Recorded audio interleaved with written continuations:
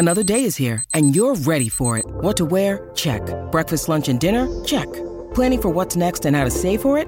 That's where Bank of America can help. For your financial to-dos, Bank of America has experts ready to help get you closer to your goals. Get started at one of our local financial centers or 24/7 in our mobile banking app.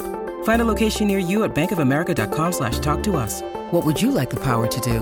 Mobile banking requires downloading the app and is only available for select devices. Message and data rates may apply. Bank of America N.A., member FDIC. When you need mealtime inspiration, it's worth shopping Kroger, where you'll find over 30,000 mouth-watering choices that excite your inner foodie. And no matter what tasty choice you make, you'll enjoy our everyday low prices, plus extra ways to save, like digital coupons worth over $600 each week. You can also save up to $1 off per gallon at the pump with fuel points. More savings and more inspiring flavors make shopping Kroger worth it every time. Kroger, fresh for everyone. Fuel restrictions apply.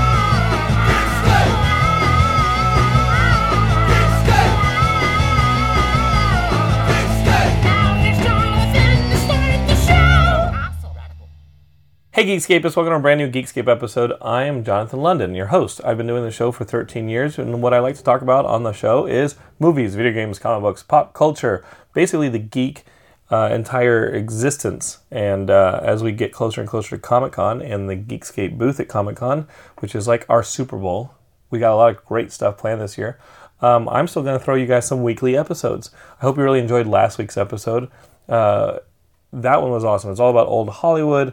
My old friend Ronald moved out to Hollywood in 1942 and started working in Hollywood in the 1950s. And he's got amazing stories about the transition to television in the 50s, and then how the studios really started having problems in the 60s, and then going into the 70s, and obviously some of the big auteur movies like The Godfather, etc. And we just kind of talk our way through the general stories of Hollywood, and then he gets really specific about things that he was involved in, and things that he witnessed.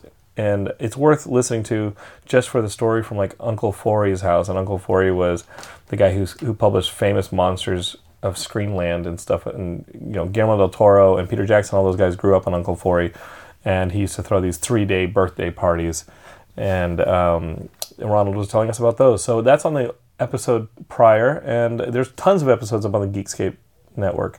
So just search for Geekscape and listen to Horror Movie Night or Xbox Game Passengers or anything you want. It's all up there. We have so many shows, so I'm like trying to remember the shows that we have. I should just actually make copy Geekscapists, because if this is your first Geekscape, you're like, this man is losing it. But we've just grown so fast that sometimes I'm like, oh yeah, we also do that. And I'm also in the midst of planning the Geekscape booth for 2 weeks from now with our good friend Matt Kelly, who's going to be running the booth down there. And there's just a lot going on. We're trying to order you guys new t-shirts for San Diego Comic-Con. And on top of all that, I've been traveling a lot. I went to New Mexico, where I interviewed Ronald. Then I went to New Haven and taught for a little bit. And now I'm in New York City and made my way to Brooklyn, where I'm sitting in our good friend Scott Klopfenstein's brain. Yeah. Like, what would you... Like, this is...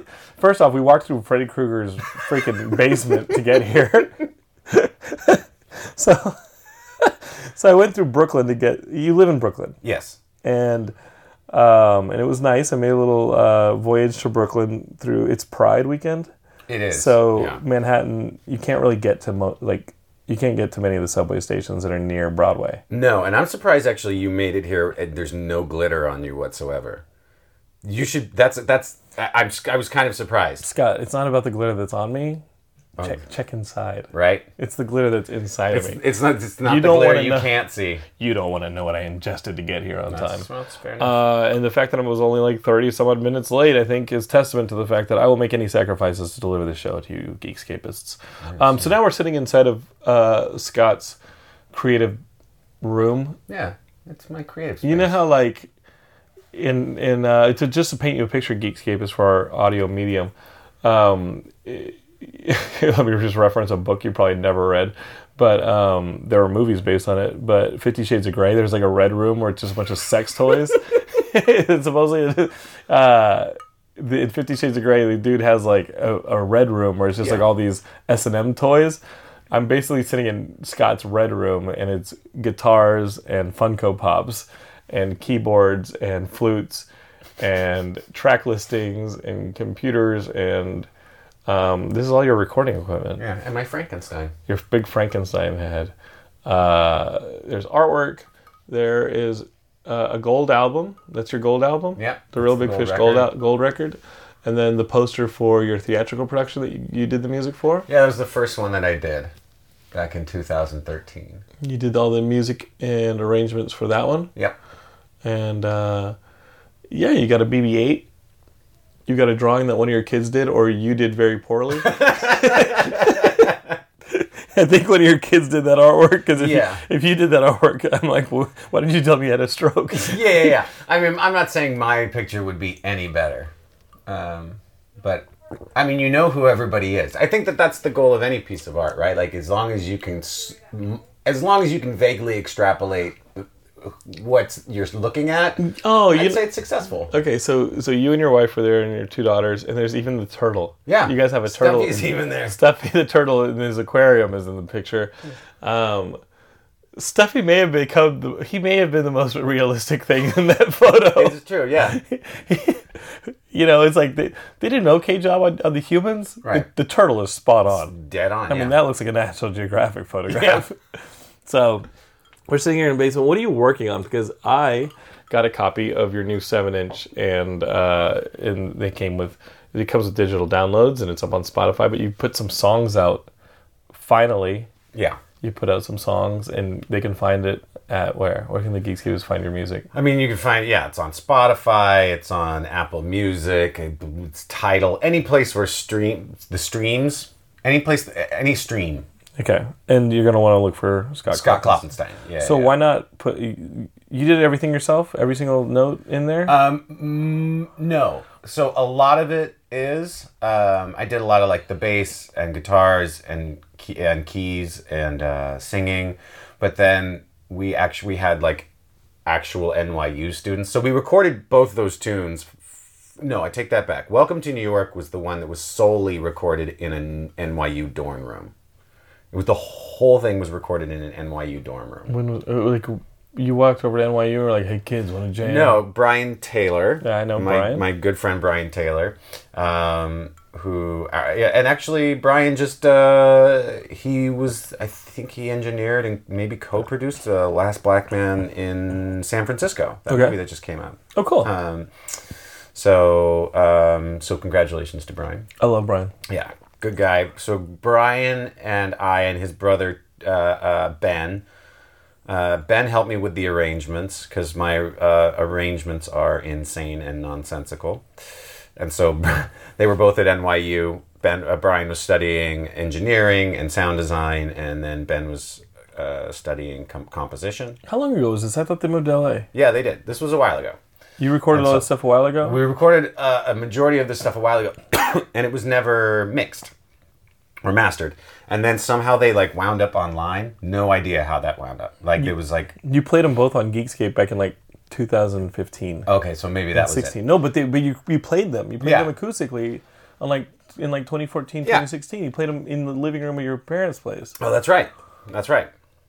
And so... But those weren't the versions that ended up on. No, the raw recordings somehow got themselves online. I seriously have no idea. And I was like, well, I don't know when I'm going to put them out, so I might as well just leave them there. And then, actually around this time last year, G. Scott Barrett. Love G. Scott. Yeah. It was the fantastic G. Scott Barrett. said, "Hey, what are you doing? You're wasting all of our time." He's like, "Your kids don't need you as much as you think they do." It's going to be that kind of episode. Yeah. Okay. And he's like, "It seems like you need them more than they need you." No, it just... Yeah, I don't know. You know, when the Littlest Man Band broke up, it was... Yeah, I kind of became like a little bit of a musical hermit. But you were still in Real Big Fish at the time. I was still doing Real Big Fish, and that was like... But that's not... I mean, you know, that was Real Big Fish. Like, that was like... I don't know.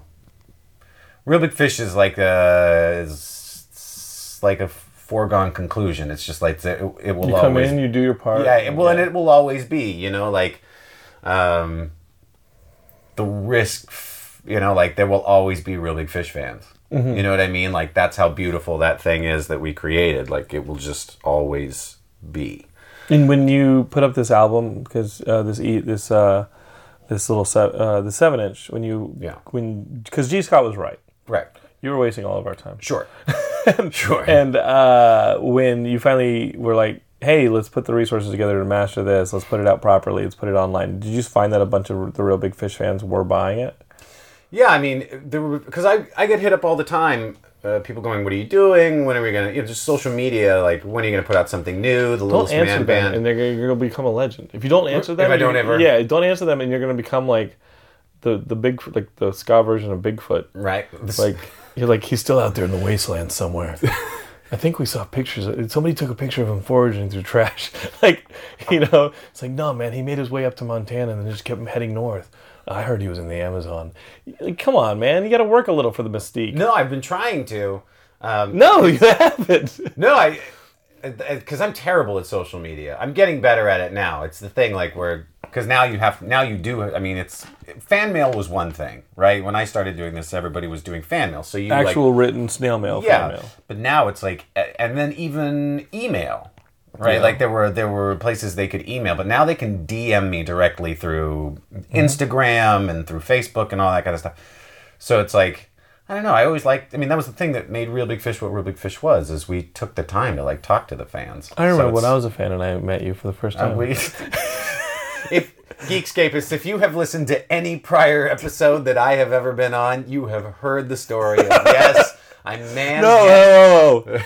It's been years since you've been on the show. I suppose that's We're true. going to do this right. Okay, let's do it right. Last night, I told the story at dinner after we went to see... a pretty great movie. We went to see Booksmart. And Booksmart, all I had known about it was Olivia Wilde directed it, and that people were describing it as the female Superbad, about these girls on the last day of senior year. Right. And the main character and her best friend are going to like Columbia and Yale, and this girl who's going to Yale is valedictorian, and she's obsessed with being book smart and like number one in her class, and showing all her peers how great she is and how smart she is, and how she's going to come back in 10 years and show them all, you know, how they were wrong for making her a nerd and neglecting her and being mean to her, when really she was kind of alpha the entire time and distanced herself from her peers. But that's the journey that they're going to be on in this movie, and so that they find out, they end up going to like a party and they bounce around. It is very much similar to Superbad. I think that this movie is fantastic, and Olivia Wilde directed it, and she directed the hell out of it. So we went to see that, and I didn't know a whole lot about the movie other than that, but I went to see it. But guys, go see Booksmart. It's pretty great, and hopefully you don't hear too much about the scenes in it before you go see it, because it's worth all the surprises. Absolutely. A fun movie. So I'm super happy with how the summer's rolling out. We go over to dinner, and we're all hanging out, as we do after movies. We hash it out. Yeah. And I don't get to see you but once a year or so. It's true. And there were people who didn't know you. And I said, well, let me tell you the story of how when I first met Scott. I had just moved to Philadelphia, and a couple months in, I was doing a radio show on our student radio station, which nobody listened to. And through the student radio station, I had met my favorite band of all time and will be all time, and maybe there will be a quote from one of their songs on my tombstone one day. Mr. T Experience were in town, and I got to meet them, and their merch girl, Paige, who I reconnected with a few years ago, and we're all friends again. But Paige ended up doing a Mr. T Experience tour, and then she hopped on your tour, the Real Big Fish tour, and said, hey, if you guys want to see Real Big Fish, come down to the TLA in Philadelphia and come see Real Big Fish. And I said, great. At the time, Real Big Fish's album, which the gold album is sitting over here. Was it Turn the Radio Off, or was it Why They Rock So Hard? No, it was 1990. It was early 1998, so it had to be Turn the Radio Off. Maybe, yeah. The other one didn't come out until the next year, because I remember That's true, I remember yeah. I remember when I opened it and the radio station was like, we're gonna play the heck out of it like every other radio station. The other radio stations didn't get the memo, but I played it. I played it. That second album, I played a lot of it. Yeah. I played a lot of that album. There was some confusion about the second album. So the first album, you guys are touring on this massive tour bus, and we go to the show, and then afterwards we're on the tour bus, and Kevin and I, my co-host, and my best friend in undergrad are on the tour bus, and no one's really hanging around. I think your bassist, Matt. Well, he was probably in the front. Like, we were just kind of sitting in the back. Yeah, so it was probably me and Dan was probably I love back there. Dan, and I hope to see Dan soon. And I'm in the back, and there's some comic books there. And I'm like, oh, these guys are into comics. We can obviously like connect on that. These guys are geeks. And then you come back there, and you're like, hey, I'm Scott. And you don't remember this, but I remember this exchange. I don't remember it. I was probably... You were in a space. I was in a, yeah. You don't... Geekscapists, you don't give 18, 19, 20-year-olds a lot of money, okay? Because they will do things with that money that your parents warned you about. Yeah. So, it wasn't just alcohol, was it, Scott? Oh. Sometimes when you're broken, you gotta sniff glue. Okay, so... Try to see if that'll help put you back together again. So we're back there, and you go, hey, man, you like comics? And I go, I love comics. And you said, well, check this out. And you had the first issue of Kevin Smith's Daredevil, and you pulled it out of maybe a backpack.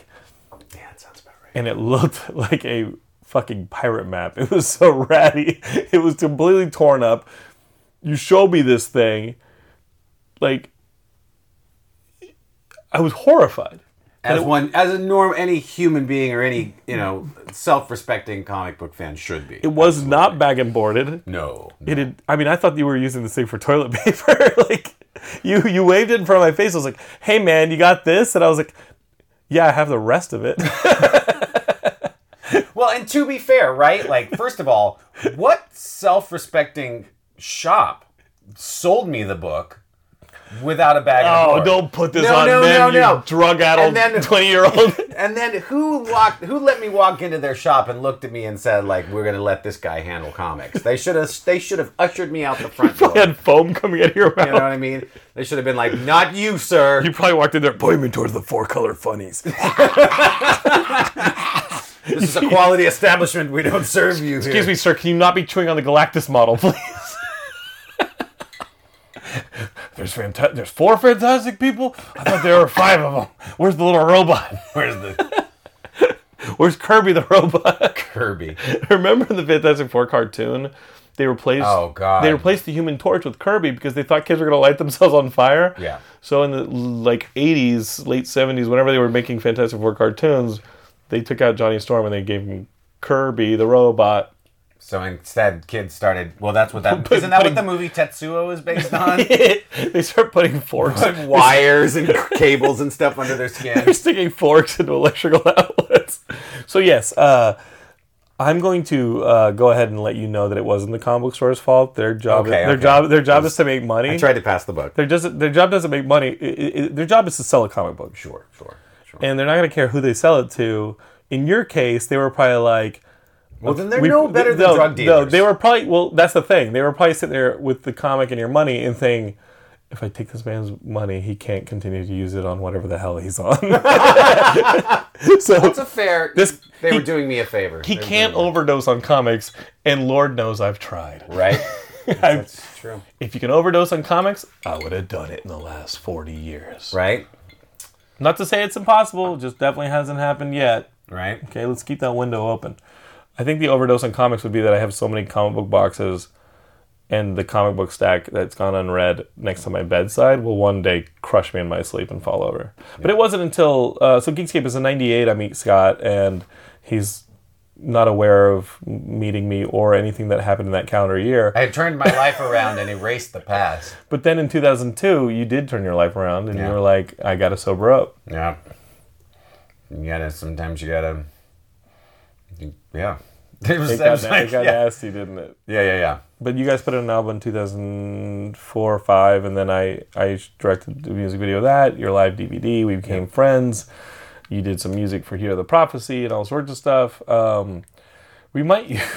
So in Chasing Fletcher Allen, the short we're finishing now, there's a bunch of like sci-fi sequences that are on TV that Heidi's younger self has to watch, is like watching as a kid.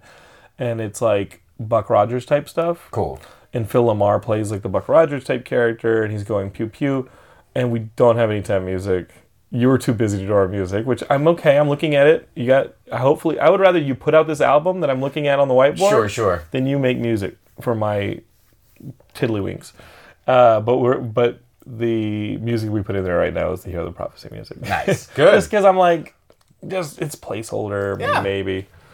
So yeah, that's Scott and I's relationship. We became close friends in 2005. And now we see each other about once or twice a year since you moved to New York. Yeah. I'm not holding it against you. I'm just really holding out that you'll move back. It's definitely in the plans. What's this? Oh, it's a stick. Okay.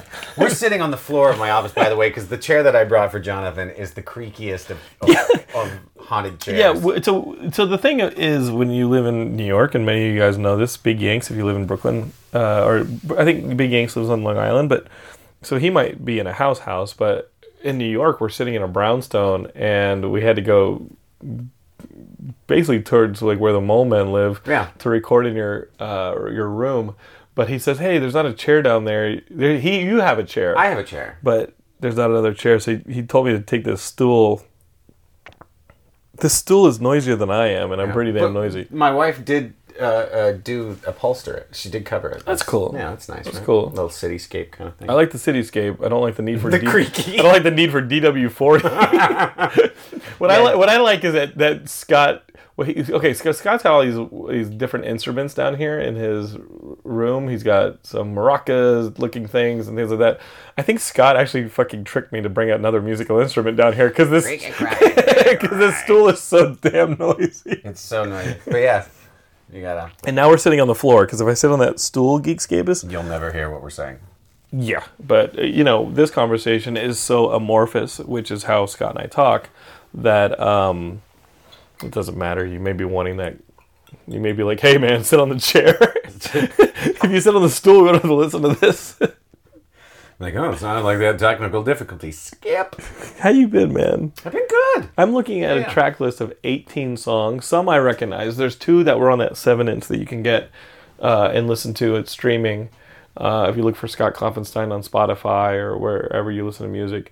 But there's 16 more songs in there. I'm going to go ahead and I recognize 2 or 3 others that are your solo songs from Real Big Fish, like Drunk Again.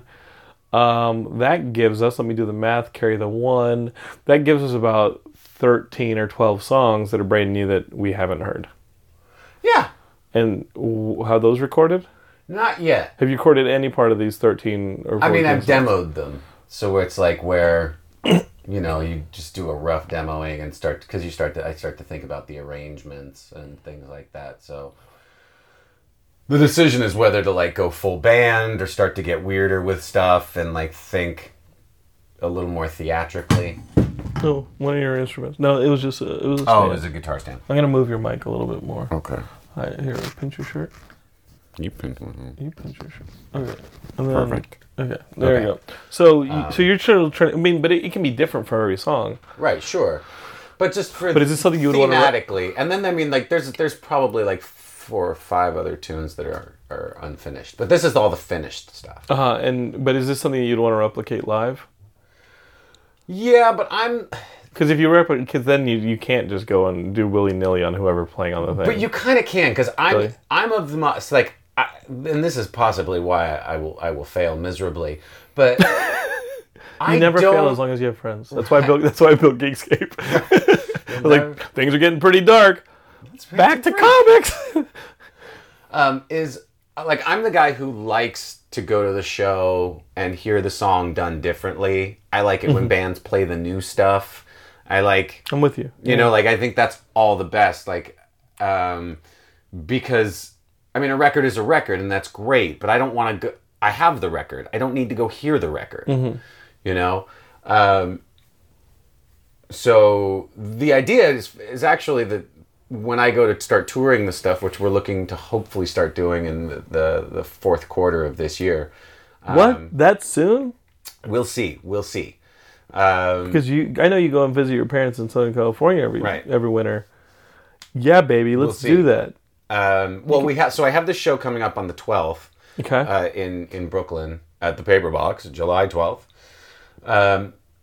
And so depending on how that all goes, then we'll know how to kind of arrange stuff and get more dates in the tri-state area. How many of these songs are you going to be are performable on the 12th? Like, you got a show in 2 weeks. So let's see.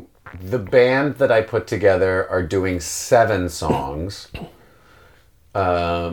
Most of which are up there, and then I will be doing probably 3 or 4 by myself. My tunes were just it was just too much work to try to get them to learn the full set. They're like layer. Yeah, there's so much, and there's all these hairpin. I'm the biggest jerk when it comes to like, here, learn this song, and they go, oh, it sounds easy, and then they get into it, and they're like, what did you? Where does that come from? Because when you grew up, you went Psychosis. But you went to like music academy growing up and all that stuff. Like, did you go to normal high school or no? I went to the Orange County High School for the Arts. And what was that like? Because I went to public school up until college. So it was like constantly being kicked out of something that you couldn't keep up the grades to be in because you were too busy screwing around. No, but like actually like. Because you grew up there, and I visited your family's house in Garden Grove. Right. Either your mom or your dad's. I don't know. I think it was your dad's house. Yeah, my dad's. In Garden Grove, and then so you go to Orange County Music School of the Arts. Yeah, high school for the arts. High school, but you didn't go to middle school special. No. You went to a normal kids middle school. Up until high school, everything was just normal. I went to private school, but it was not like special private. Sure, school, and then the School of the Arts. Like, what's that like? I didn't go to art school. I mean. It's different now. Like the school is much different. Much different. You can do that. Double positives are okay. You're an artist. You can do whatever you want. Right. It's all artistic license. Yeah. We're in your safe space here. The school's very different now, but back then it was like you had normal classes for most of the day. Math, science, stuff like that. Yeah, I mean math and science and all the fun academia, and then at I want to say like 1:30, then, must have been earlier. It was probably like 12:30 or 1. You would then go to, and I started at that school my freshman year in instrumental music. So my whole focus was just music, which was, I got in and I should not have. You auditioned? You had to audition to go to school. And what were you auditioned with the guitar? I auditioned with trumpet. With a trumpet? Yeah. Okay. Because that was my main What could you play? And like, because you're 13, 14, what could you play at that point? And where did you get that? Where did you start playing music? I mean, well, my family's very musical. So music's like, everybody in my family like sings and plays an instrument. And it's just music. So when you were kids, you were everywhere. Like, you guys were like the Country Bears? Yeah, kind of. Yeah. So every year we get together and play music. I mean, the family gets together and it's like 4-part harmonies and there's like, mandolins and banjos. And you guys are just improvising this? Like, you guys are just like improvising? No, it's like old folk songs and stuff like that, and like American roots music. And when you were a kid, kind of yeah. When I was when did you get a good trumpet? When did you get a guitar? When did you I started playing trumpet. So my grandfather passed away. Oh shit! And he was a fantastic trumpet player.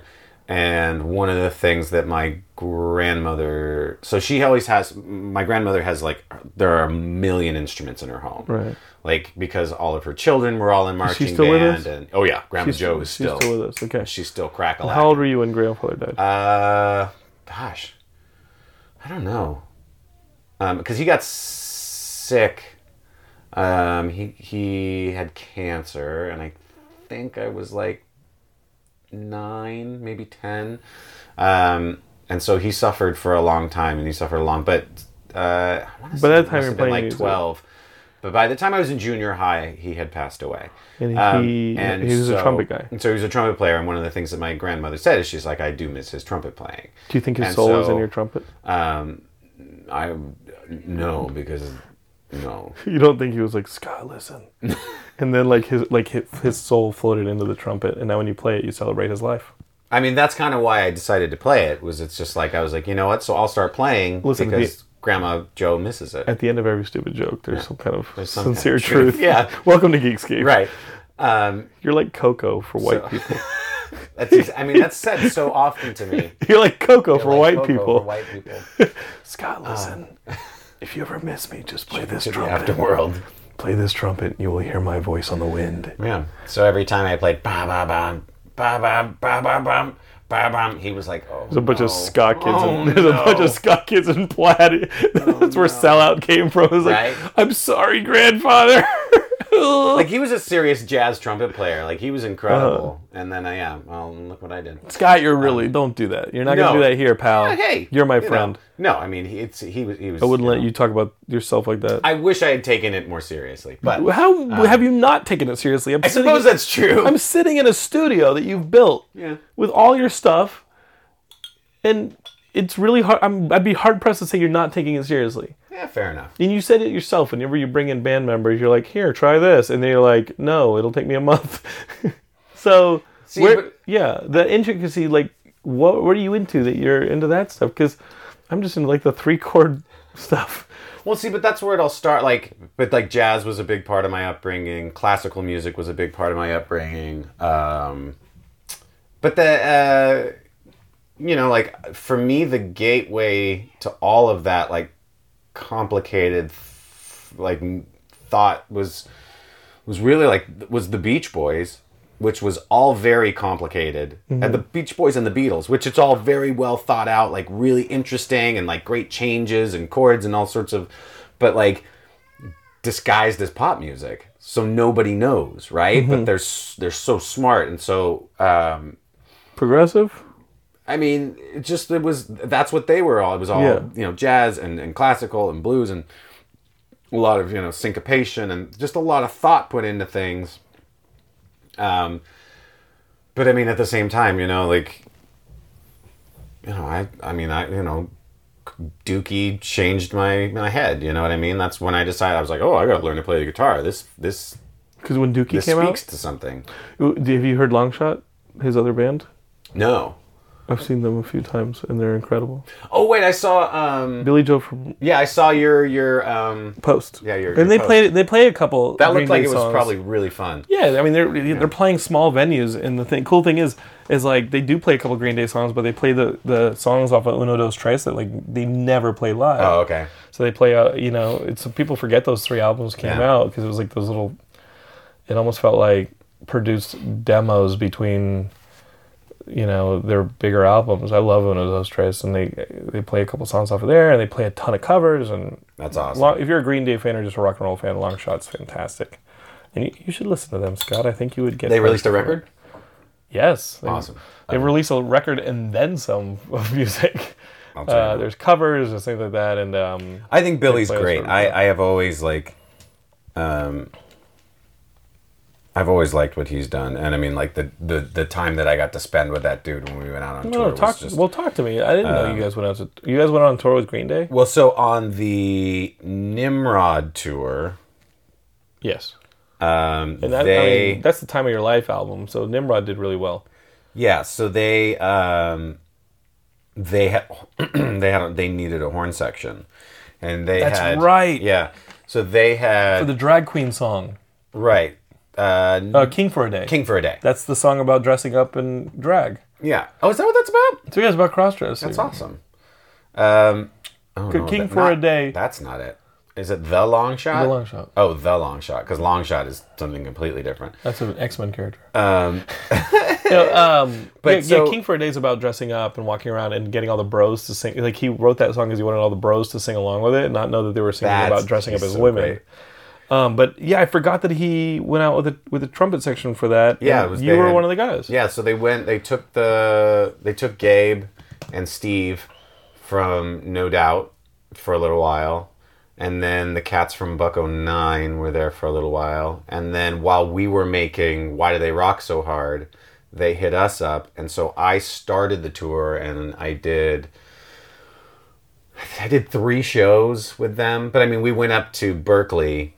We went up to Oakland, and like spent 3 or 4 days just hanging out and rehearsing and partying with Green Day. You've never told me this story. Oh, it was the greatest. It was the greatest experience. Okay. It was one of the greatest experiences of my life. This is why I love you, because you've got all these great stories, and we can grow old together and never get bored. So I'm on a plane. We land in Oakland. Before then, because this album comes out, and it didn't really do anything until Time of Your Life came out. And I think it had like a few hits. Which is crazy, because Time of Your Life was a B-side from Insomniac. Totally. Yes. It's a little more stripped down on the Insomniac B-side, but what were the songs that they led with on that one? Nice Guys Finished Last and stuff like that, and then Time of Your Life is like the one that is really softer, and it totally hit. Yeah. They have this tour, and that tour is probably massive. It was not small. It was like an arena tour. Yeah. And so you get a call, and you guys are finishing up Why Do They Rock So Hard? Well, we're like in the middle of it, yeah. And it's like, hey, could you be spared? Because your parts come later. We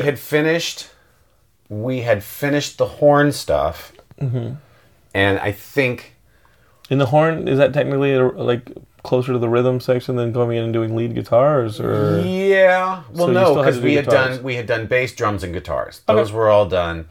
But you hadn't done your singing. Right, so that was the thing, is we had done the horns, and then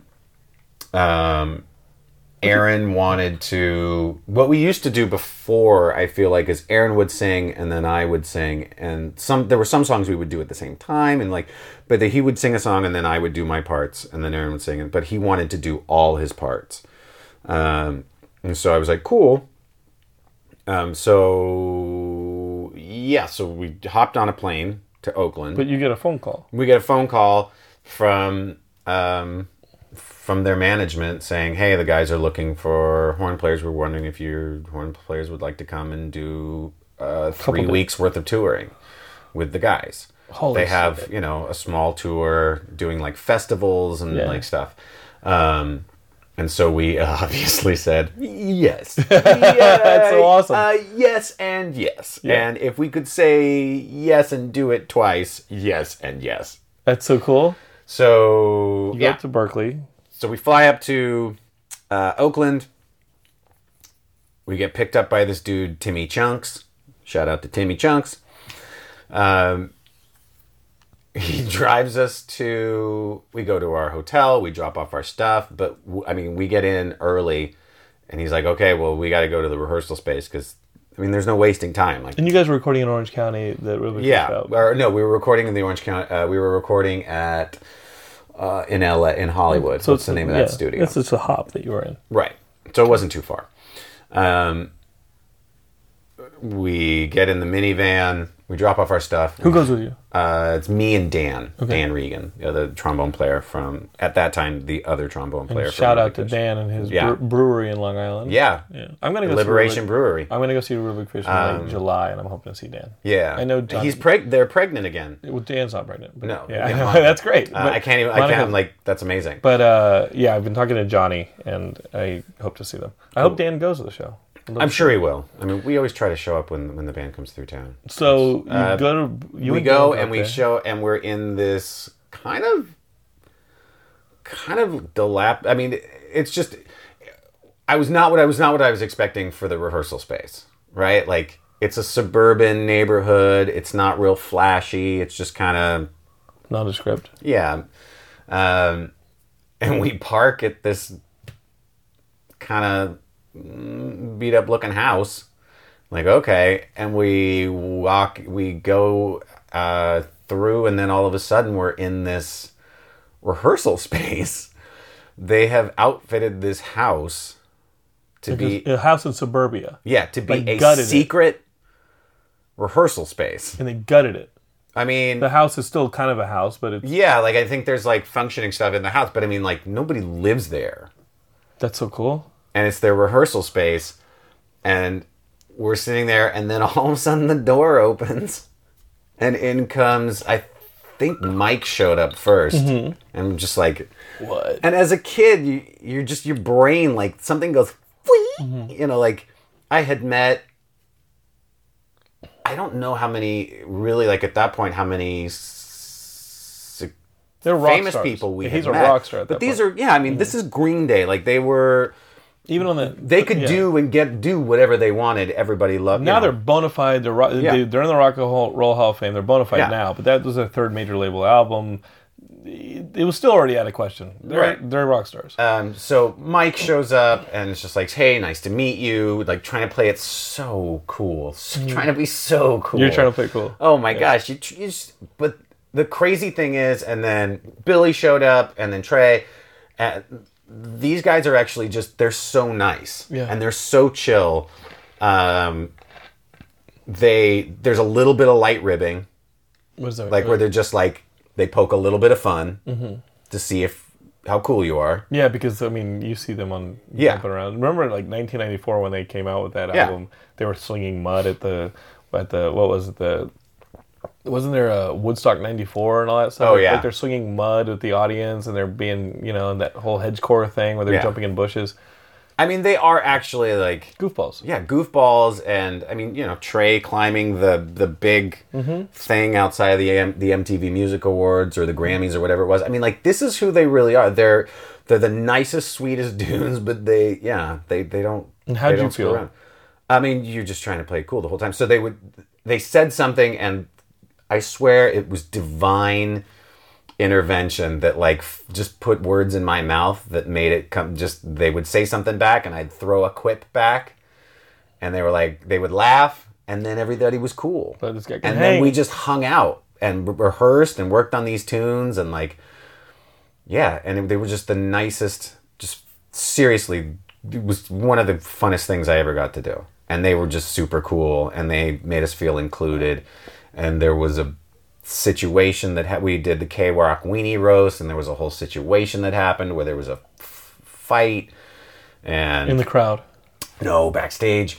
Oh. That we Other bands. yeah. Was Real Big Fish on that show too? Or just No, we were just there with Green Day. Mm-hmm. Yeah, and like it was just epic to be a part of it. And I mean, the fight, they were cool with the what? What can you say? I don't know what I can say. Right. Again, I can tell you the story, not publicly, but all I can say is like it was intense. Wow. It was intense With one of the other bands. Yes, and like Mike got hurt and had to go to the hospital. Oh. And it got ugly. It got real. Because Sugar Ray attacked him? Wait. Twas not Sugar Ray, but no, it was like a whole thing. But I didn't know bare naked ladies were so violent. those Those bare naked ladies ladies throw down. I mean, Hootie's back. Is there a chance for vengeance? It's possible. Did you see Hootie's doing a tour this summer? I did. With bare naked ladies. That's It's I mean, like the Bros tour. I think they're calling it something. They're calling it the if something. people Summer are going to tour. show up and they can make money and do it, Hell go yes. do it. They played the Hollywood Bowl. Like they're maxing it out. Yeah. And that I remember that was the summer of 99? 99? I'm thinking summer Yeah. 99. I remember seeing about them right. the summer of 2000. Because they did the Warped Tour summer 2000, and it was them and Weezer was doing their comeback on that Warped Tour. Was that for which album? They hadn't put out the Green album yet. They haven't put out the Green album yet. And it was summer 2000. The Green album came out like April or May of 2001, and none of the other bands mattered that summer. Right. It was Weezer and Green Day, and none of the other bands were like anywhere close. Right. And that was roughly the last Warped Tour I went to.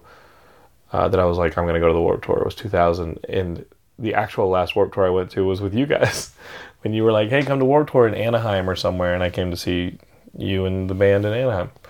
But I had never like heard that Green Day story. Yeah.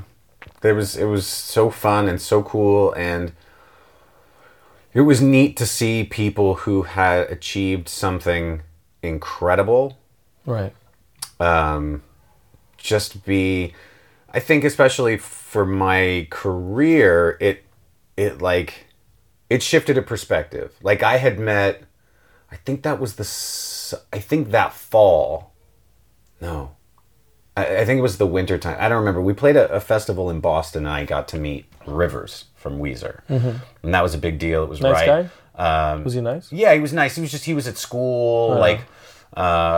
Matt Sharp was in the process of leaving the band. This was like right after Pinkerton had come out, and like... Have you heard the Nerf Herder song about touring with Weezer? No. On Pinkerton? No. There's a really good line about like the dude at Rolling Stone giving it a bad review. Yeah, everybody did. Yeah. The first time, I mean, that's one of my... The first time I heard it, I knew it was incredible. Yep. And then I remember we were heading out on tour, and I put the tape in the tape deck of the van, because we were still in a van at that point, and people were like, I don't know. And I was like, you all are wrong. Because we liked the rentals. Wrong. And it felt like there was some rentals in there and stuff like that. Like, I liked the Rentals album that Matt did. And I remember walking to get Pinkerton with Gabe from The Impossibles. Mm-hmm.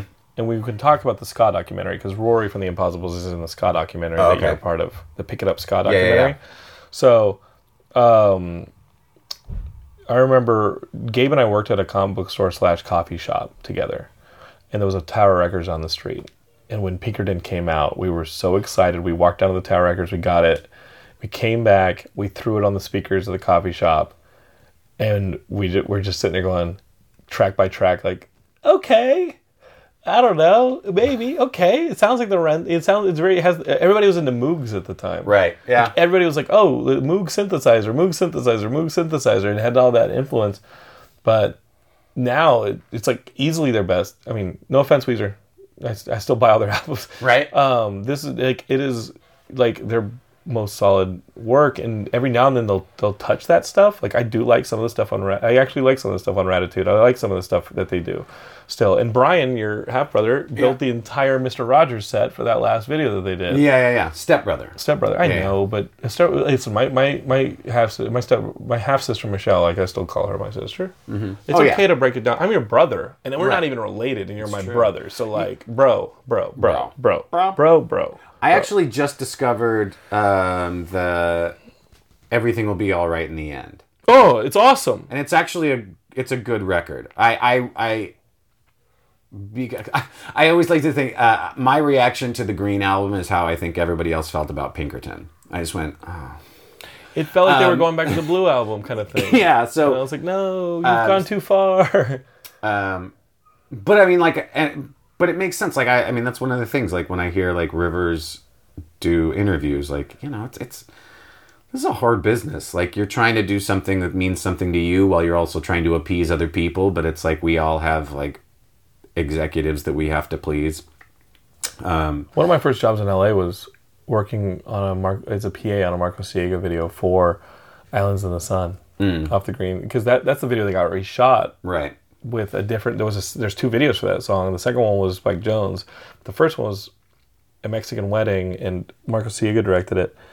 And I just wanted to do music videos for the rest of my life. I totally wanted to do music videos forever. And I remember peeing on that one, and I was just so excited. And I met Carl. Carl was like their social media guy. He's still with Weezer. He does all their fan stuff, and they're all their social media posts and things.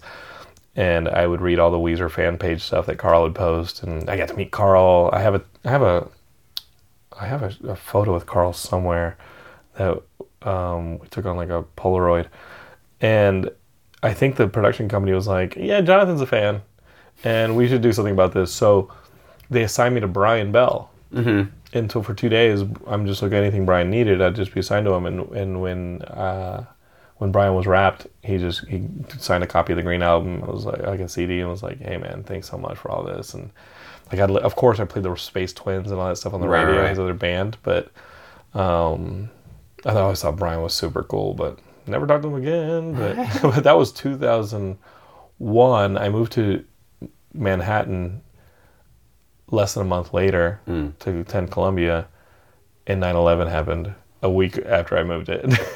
I remember vividly that entire month, that lucid month, because I remember my brother coming out to LA to drive back to Austin with me. Right.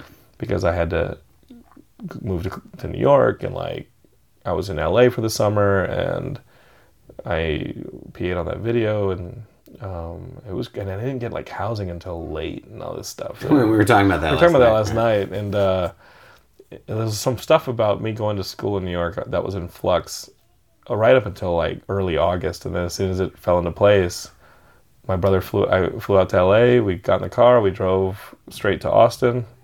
I maybe had 2-3 days to get in the car or get in a plane and moved to New York. I had my stuff in storage in Philly, drove it up with Danny Trachtenberg, and moved my stuff into my Harlem apartment. That's Michelle Trachtenberg's brother. No.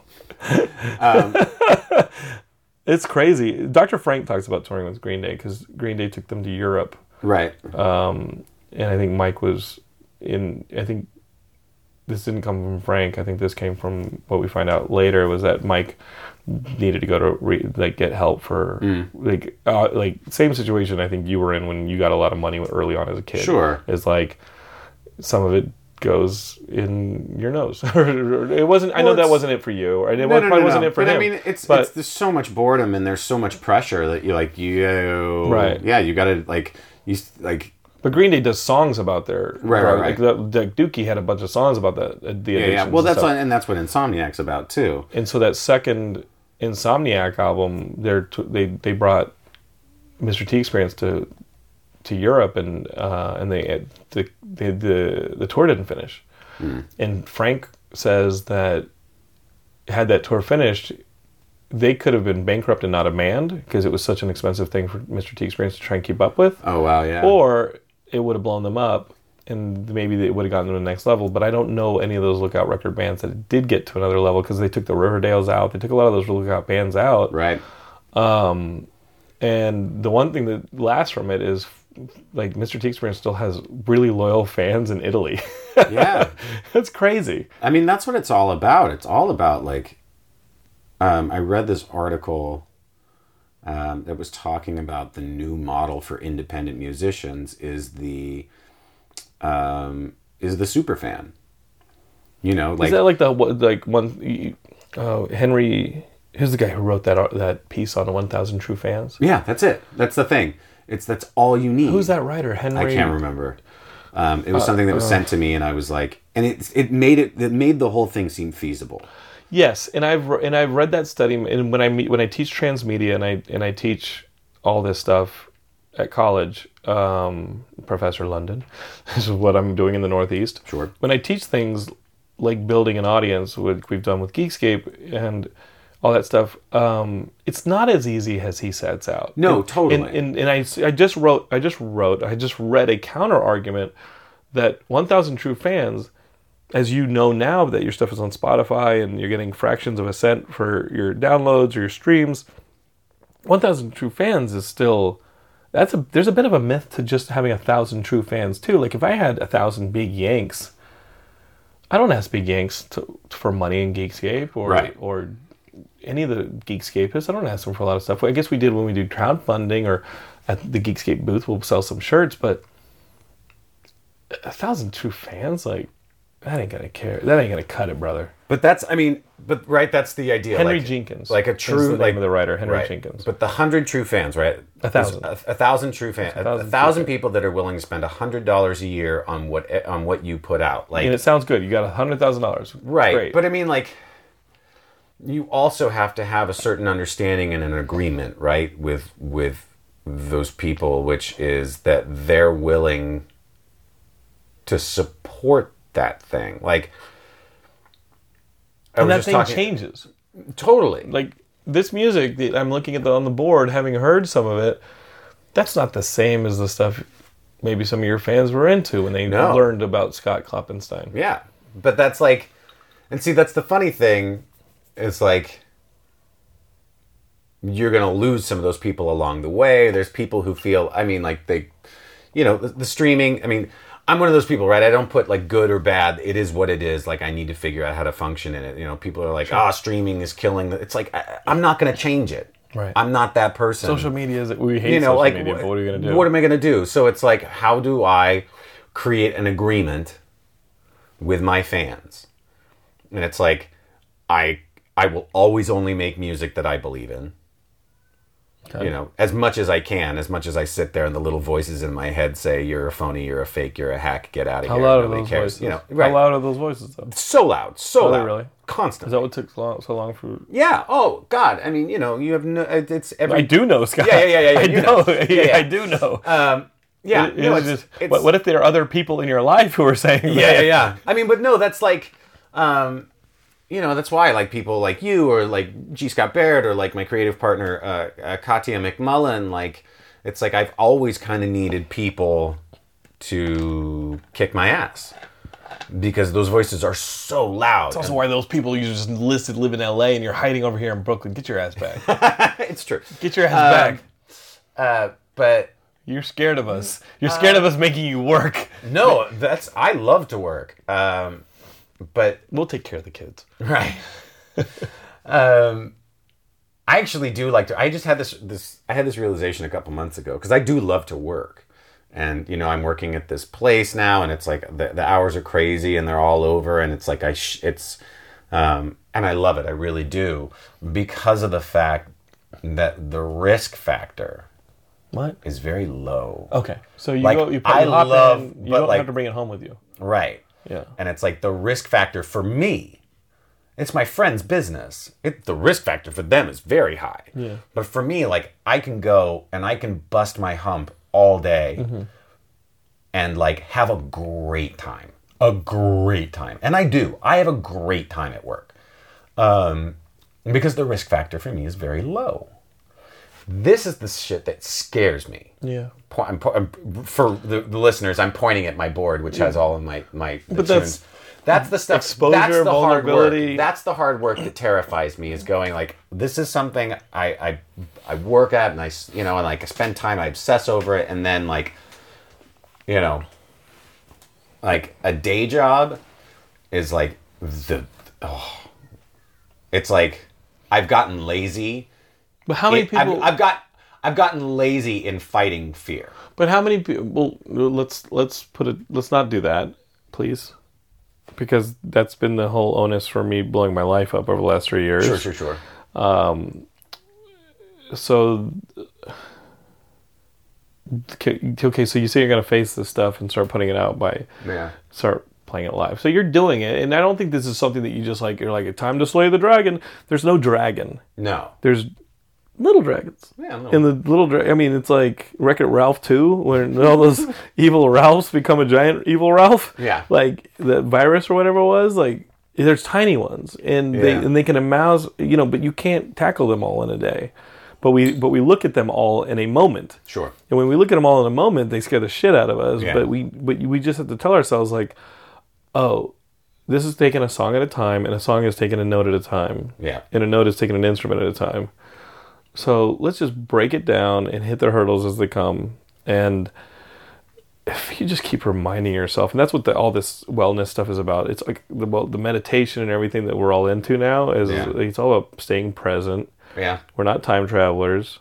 And yes, if you spend too much time in the future, you'll freak yourself out. And if you spend too much time in the past, you're only going to turn up evidence of how you should freak yourself out because the evidence is there that you failed. Right. Okay, well, the failures burn more than the successes, so we carry them further, which is not a good habit. No. So let's surround ourselves with some successes. I'm going to get rid of these Funko Pops and make room for more albums. You can't touch my Funko Pops. They're all Harry Potter Funko Pops. My Harry Potters speak to me. I love my Harry Potter. Why? You know what? Seriously, there's something about... I don't work unless one of the movies is on. Uh-huh. Wait, really? Yeah. Huh. I have to have one of the movies on with no sound while I'm working. I haven't seen all of them. I mean, well, first off, you got to read them. Or at least do the audiobooks. What Jim pocket- Dale does the... What pocket universe am I going to have time to do that? Do the audiobooks. Jim Right. Dale, the guy who plays the villain in the original Pete's Dragon, he was Barnum on Broadway. He does the voice. It's so good. Okay. It's so good. Yeah. But he does a great job of reading the books. And they're just... like... nowhere in them does anybody tell Harry to be a man. Yeah, no, I think... No one tells Harry... like, he finds that his strength is teaching people to find their strength. I mean, yeah, so maybe I'm a little Harry Potter, like when I'm Professor London up there. Like, you know, like, and Ron is not the alpha male, you know, like Hermione, like, there's no... it just feels like a story that speaks great truth without having to qualify, quantify, and categorize. Mm-hmm. You know what I mean? Yeah, we were talking about this before the show. Right. And so, like, I sit there and I look at my Mad Eye Moody and you know, like, he's terrifying. He's, you know, he's been through, he's an Auror, he's scary, but he's also, like, so strong and, like, incredibly smart and crafty and, like, a good guy, you know? You know, the way that they set up Sirius Black is, you know, you're like, this guy, and through the whole, you know, through all of Prisoner, you're like, this guy is gonna kill Harry. And then, you know, and he's still, like, Sirius Black is still a very dark, brooding character. Like, spoilers. I'm kidding. You know, if for anyone who hasn't. Too bad. You know, and, like, sometimes I think about, you know, and, like, I just recently got the Tom Riddle character because they just released a bunch more, and some of them are exclusives at Barnes & Noble. Hey, guys, still got that money? But, like, I think about the path that Tom Riddle took, right? Like, the house, his heritage... growing up in an orphanage, like, he's a wounded individual, and that doesn't excuse his behavior and the horrible things he wound up doing, but, like, I don't know, I look at all of these characters and there's a story to be told there of gray. Mm-hmm. And you mean the gray area? Yeah. Living in a gray area. Yeah, and it's like, and so when I'm, like, writing a song about a character, or, you know, and I can't seem to get perspective, I talk to my pop characters. I go, like, what would, you know, like Dumbledore, you read the books and there are points where you're like, he sucks. Dumbledore straight up sucks. And you're angry with him. And, like, and I think that that's important. Mm-hmm. You know, like, where in the movies, like, that part's really, like, it's very short. You're just like, oh, there's the part where he's giving Harry the cold shoulder. But in the book, you have to exist it a little longer. Yeah. The conversation, you know, one of the things that in the movies at first bothered me, but then when I read it made sense, is there's really only one conversation in that whole book about romantic relationships. And it happens between two men on a bed. Oh, shit. I just don't know it well. Yeah, it happens between Harry and Ron. Talking about relationships and the complexity of them. And they're young men, like, at school, away from, like, family, and, like, it's crazy. They should have given James Cameron that series to direct. I'm just, yeah, like, they're so beautiful to me, and, like, I'll never forget the first time... Zack Snyder's Harry Potter? Yeah, like, I wouldn't have read the books if I hadn't... My younger brother, Jeff, gave me the audiobooks. Mm-hmm. And it was at a really hard time. I had been off the road maybe like a year and a half. This is around the 2002-3? No, this is... I left the road in 2010, so this might have been 2000. Oh, this is recent. Yeah, this is 2012. You just became a Harry Potter fan recently? I mean, I saw all the movies, but I hadn't read the book. I hadn't read any of the books, and so he gave me the audiobooks a while before this, but I just hadn't listened to them. And so I was doing a lot of commuting, and the job that I was working I was very unhappy in. And so I started listening to the books on my way to and from work, because my commute was like an hour. At the end of the first book, I kid you not, in like full on like tie and suit, like uncomfortable shoes. I'm holding onto the rail in the subway, crying. Because you have to ride the subway. Because this kid who felt lived with this family that didn't love him or didn't understand him just this kid had such a hard growing up and had still somehow continued to like pull himself through. He made friends and found out he belonged someplace, and like, I don't know, for me it was like, I see myself in all of these characters. And so I was just like, I remember like finding friends at school, like those first friends where you go like, I don't fit in here, I belong here. I don't have to be anything I'm not. I can be me, and they're into it. Did anybody witness this thing? Oh, I'm sure there was a train full of people watching me. Like, I'm just standing there like crying. He's got friends. He's not. People are like, we gotta get. It's the thing where it's we gotta get out of New York, man. This place is crazy. He's like about to get back on the Hogwarts Express, and he's like, I'm not going home. Yeah. Like Hogwarts is my home. I was like, this is home. You stay on the subway forever. Yeah. But I don't know. Like I listen to the books probably because I don't get a chance. There's a lot of books that I listen to now over and over again. Like I read Frankenstein once a year,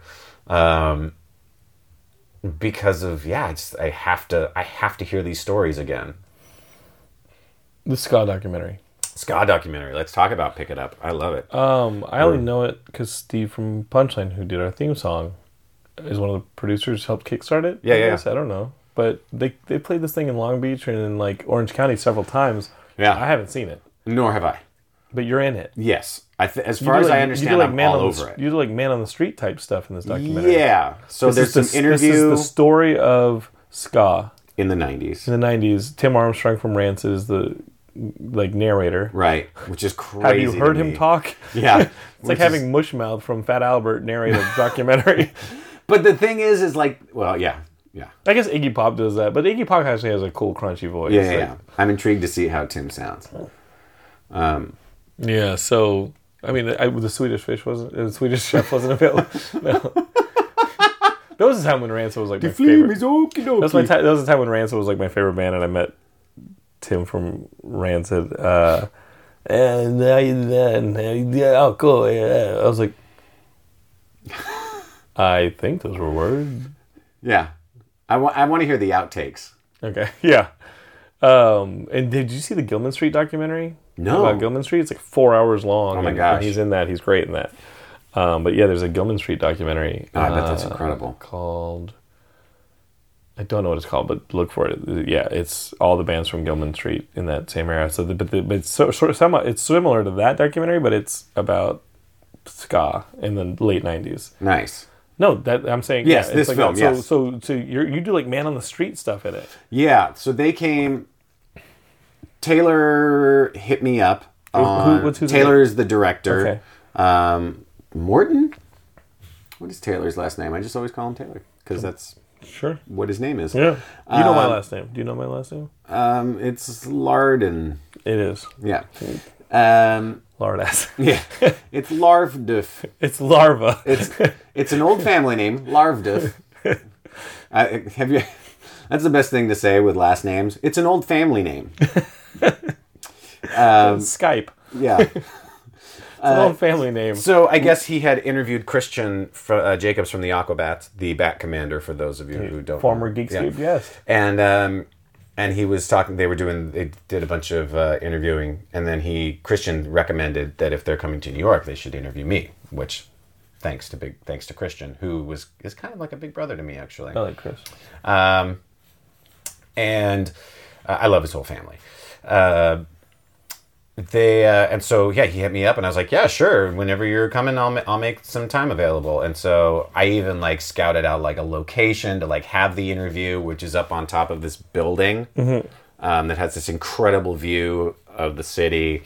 And so, yeah, Taylor came and one other guy, and we did an interview on this roof deck, and it was great. And then he's like, "Do you want to go out into the street and talk to people and ask them about ska music?" I was like, yeah, I do. Not to spoil the movie, and I don't know when the movie's coming out, but I want to get Taylor on the. I've talked to Steve about getting Taylor on the show, Right? But I think it'd be best to get him on the show when the movie's coming out. So, what was the reaction to people when you put a microphone in their face and were like, "Hey, do you remember this band?" I mean, most of the time it was like, do you know what ska music is, and what comes to mind when I say, what bands come to mind, and what do you remember? And like a lot of people were like, "Oh, what?" And then some people were like, "Oh yeah, ska music." And like the variety of things that we would get were like anything from, people like older people with the Specials, and like newer people with, all sorts of things. Or some people are like, "You mean like the Police?" And you're like, kind of. Whether people knew that reggae was after ska music or what have you, that's always, and then some people would be straight out of the gate like, "Oh yeah, you mean like I remember like Real Big Fish, like I like their song Beer." I'm like, "Oh, is that right?" But I very rarely like outed myself because that's embarrassing. But I think I did it a few times, and people would be like, "Oh, you are." Do you ever see basketball? Yeah. I also weighed like 120 in that movie.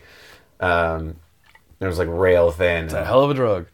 Oh my gosh. I was on so many drugs during so much of the filming of Do you still have that Daredevil comic? Yeah. You still got a copy of that Daredevil comic here, Scott? Yeah, don't turn around. It's all trades behind you. Actually, no, I take it back. The Brubaker Incognito series, but that's all bagged and board. I love those Brubaker Phillips. So good. They're so good. So good. Okay, so... But it's great. I mean, I want to see the movie. Yeah, me too. Everyone's seen the movie, but you and me.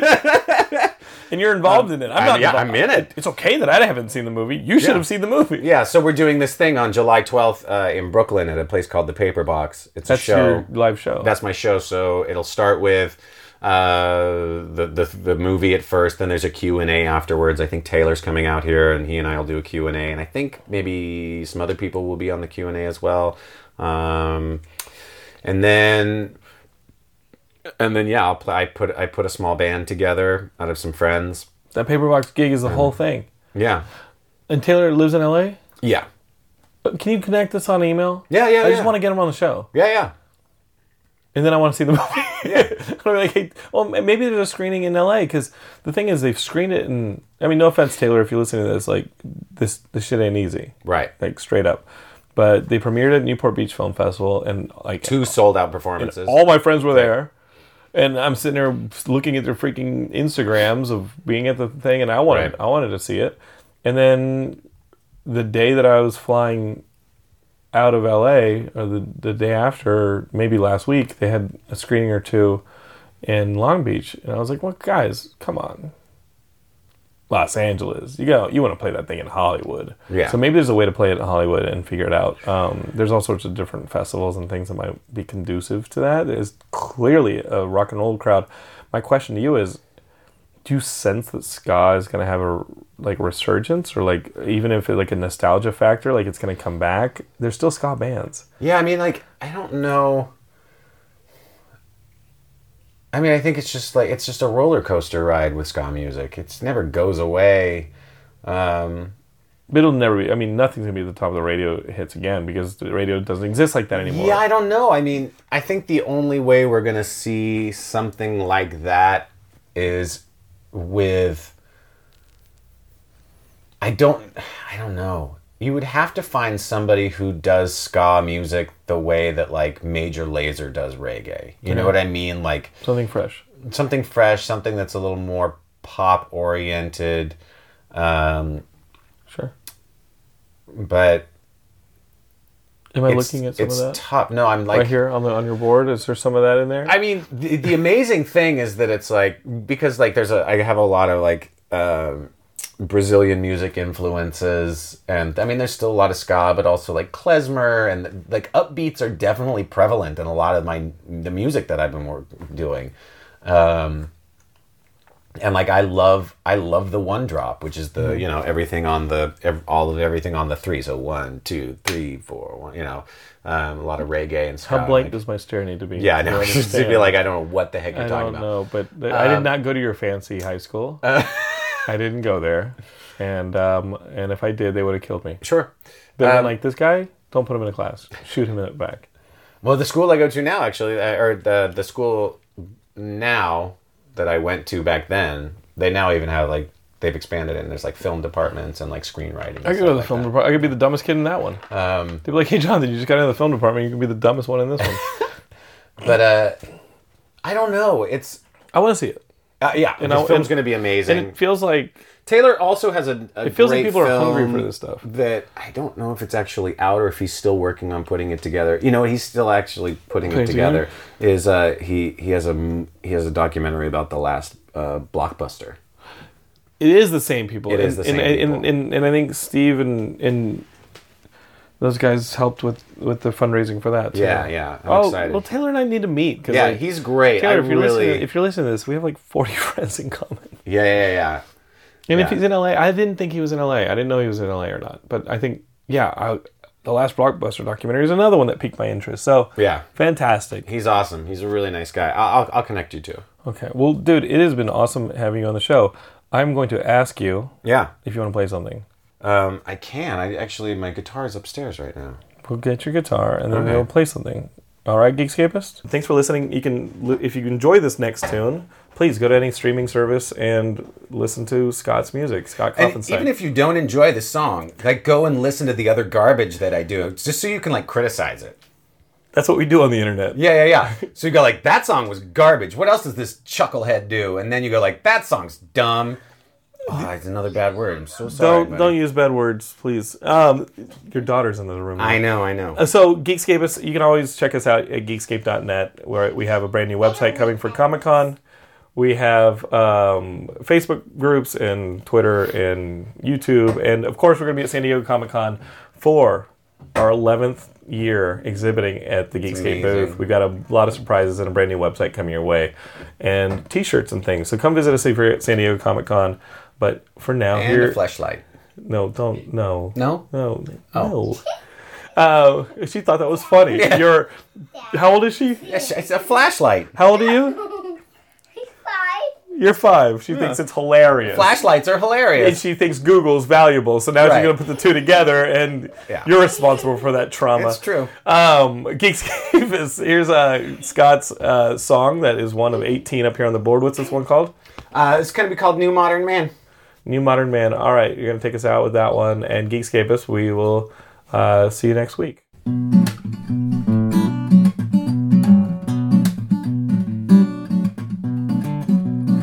going to fan one more time. There we go. Here we go. All right. I had a massive hangover, not from drink but multitasking, and I'm losing my nerve.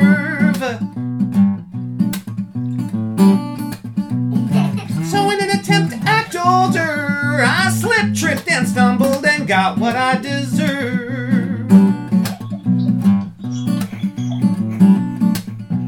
With bits of wire and stainless steel, I devised a scheme to remove my flesh and bone to be replaced by machines. I fantasize as I cauterize to ignore the pain. Now my robot leads through the walking as I live in my brain. People stop and they cheers. I walk down the streets and hooray for the new modern man. Instead of toiling away, I can spend all day thinking about me.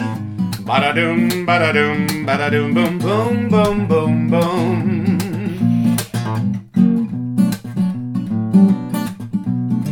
These hands have never been too effective that I can recall.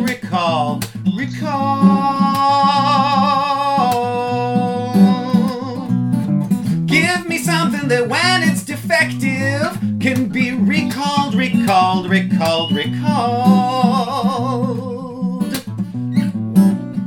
Now this may seem a bit extreme to fix things that ain't broke, but I've got robo lungs that glow blue when I smoke. My sense of humor's been replaced by a giant database of jokes. I can tell you one, but first enjoy this ad for Diet Cocoa. Hours and hours I walk down the street, I'm a beacon for the new modern Iron Man. We'll join hands in the sun just as soon as I'm done thinking about me. Ba-da-dum, ba-da-dum, ba-da-dum, boom, boom, boom, boom, boom. Now I don't mean to mock the hands of God or say his work on earth ain't divine, no, but hey, no, I'm no slouch myself, and I've got a pretty good eye for design, so now I'm ultra fantastic, covered head to toe in space-age plastic. Oh, I glint and I gleam as I walk down the street, say 3 cheers for the new modern man. Instead of toiling away, I can spend all day posting my feelings on a chest display, which is eco-friendly because I'm powered by solar rays as I slowly drift towards a death by malaise. God bless my unalienable rights to think all about me.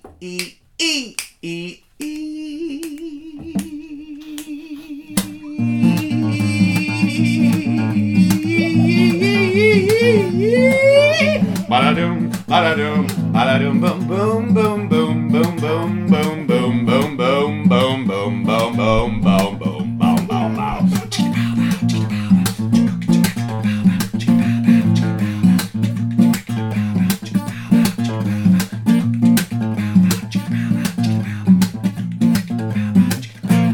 Yay! Did that work? Yeah, I think that works. All right. Cool. Are you ready? Are we doing it? All right. Shh. Hey, I gotta sing this song real quick. Okay. You want to sing over this part? Sing.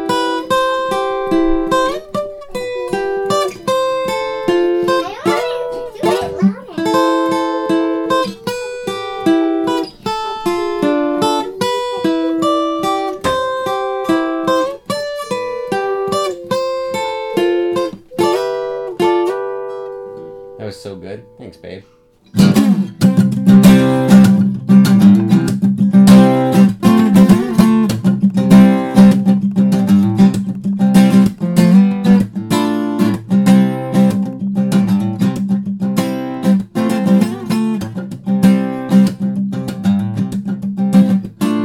Teach me to smile, 'cause I have forgotten somewhere over time, oh, how it works.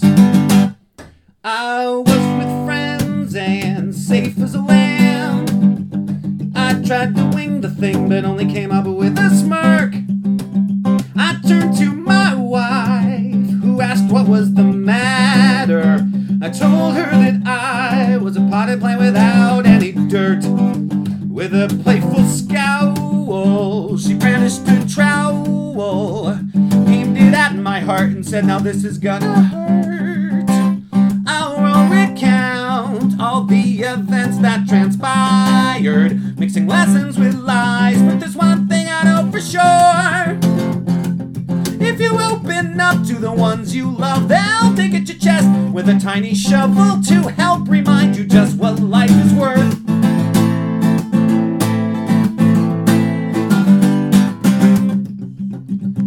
Teach me to smile, 'cause I have forgotten somewhere over time, oh, what it's for. Will it fill my pockets with gold? Will it keep this body from growing old? Will it save my place alive for the end of all time, so that when God destroys the earth, as long as I've just put down a true line, I know this shit bores you, and you can smell my brain cooking as I walk in the door. It's a simple recipe to put a chip on my shoulder, take some molehill and a helpful boulder and a pinch of the itch that to scratch takes something more.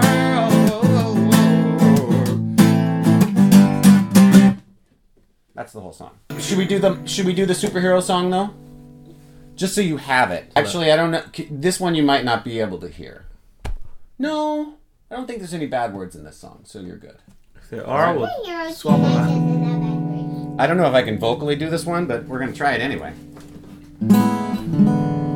I'll destroy the world, 'cause that's what I think I oughta do. Then all my pain and suffering make its way right back to you.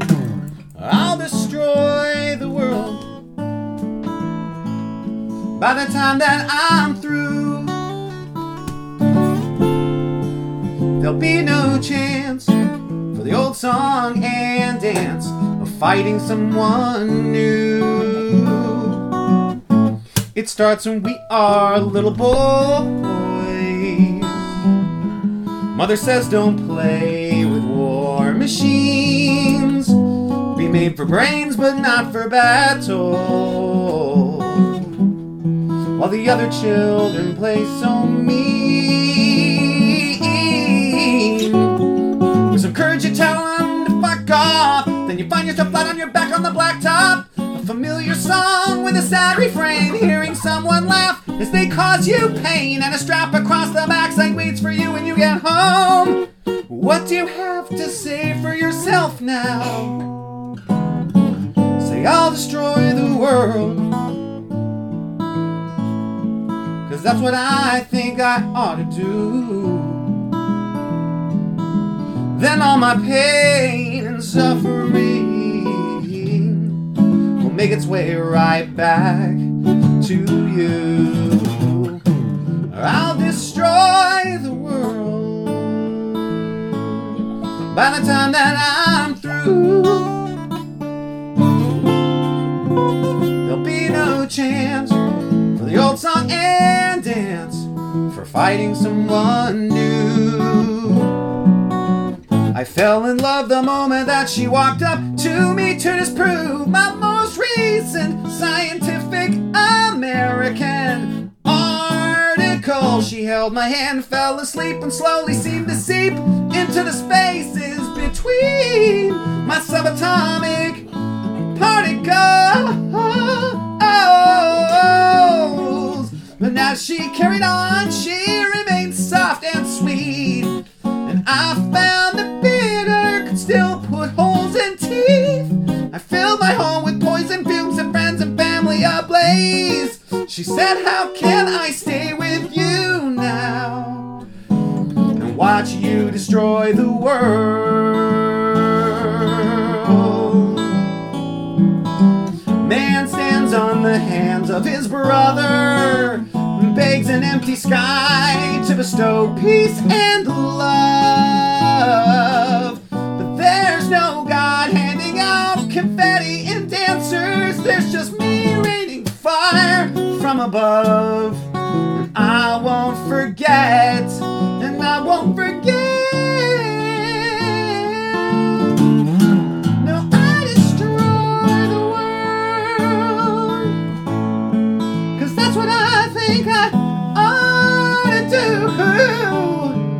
Then all my pain and suffering will make its way right back to you. I destroy the world by the time that I'm through. Oh, there'll be no chance for the old song and dance. Oh, be no chance for the old song and dance. Oh, be no chance for the old song and dance, for finding someone new.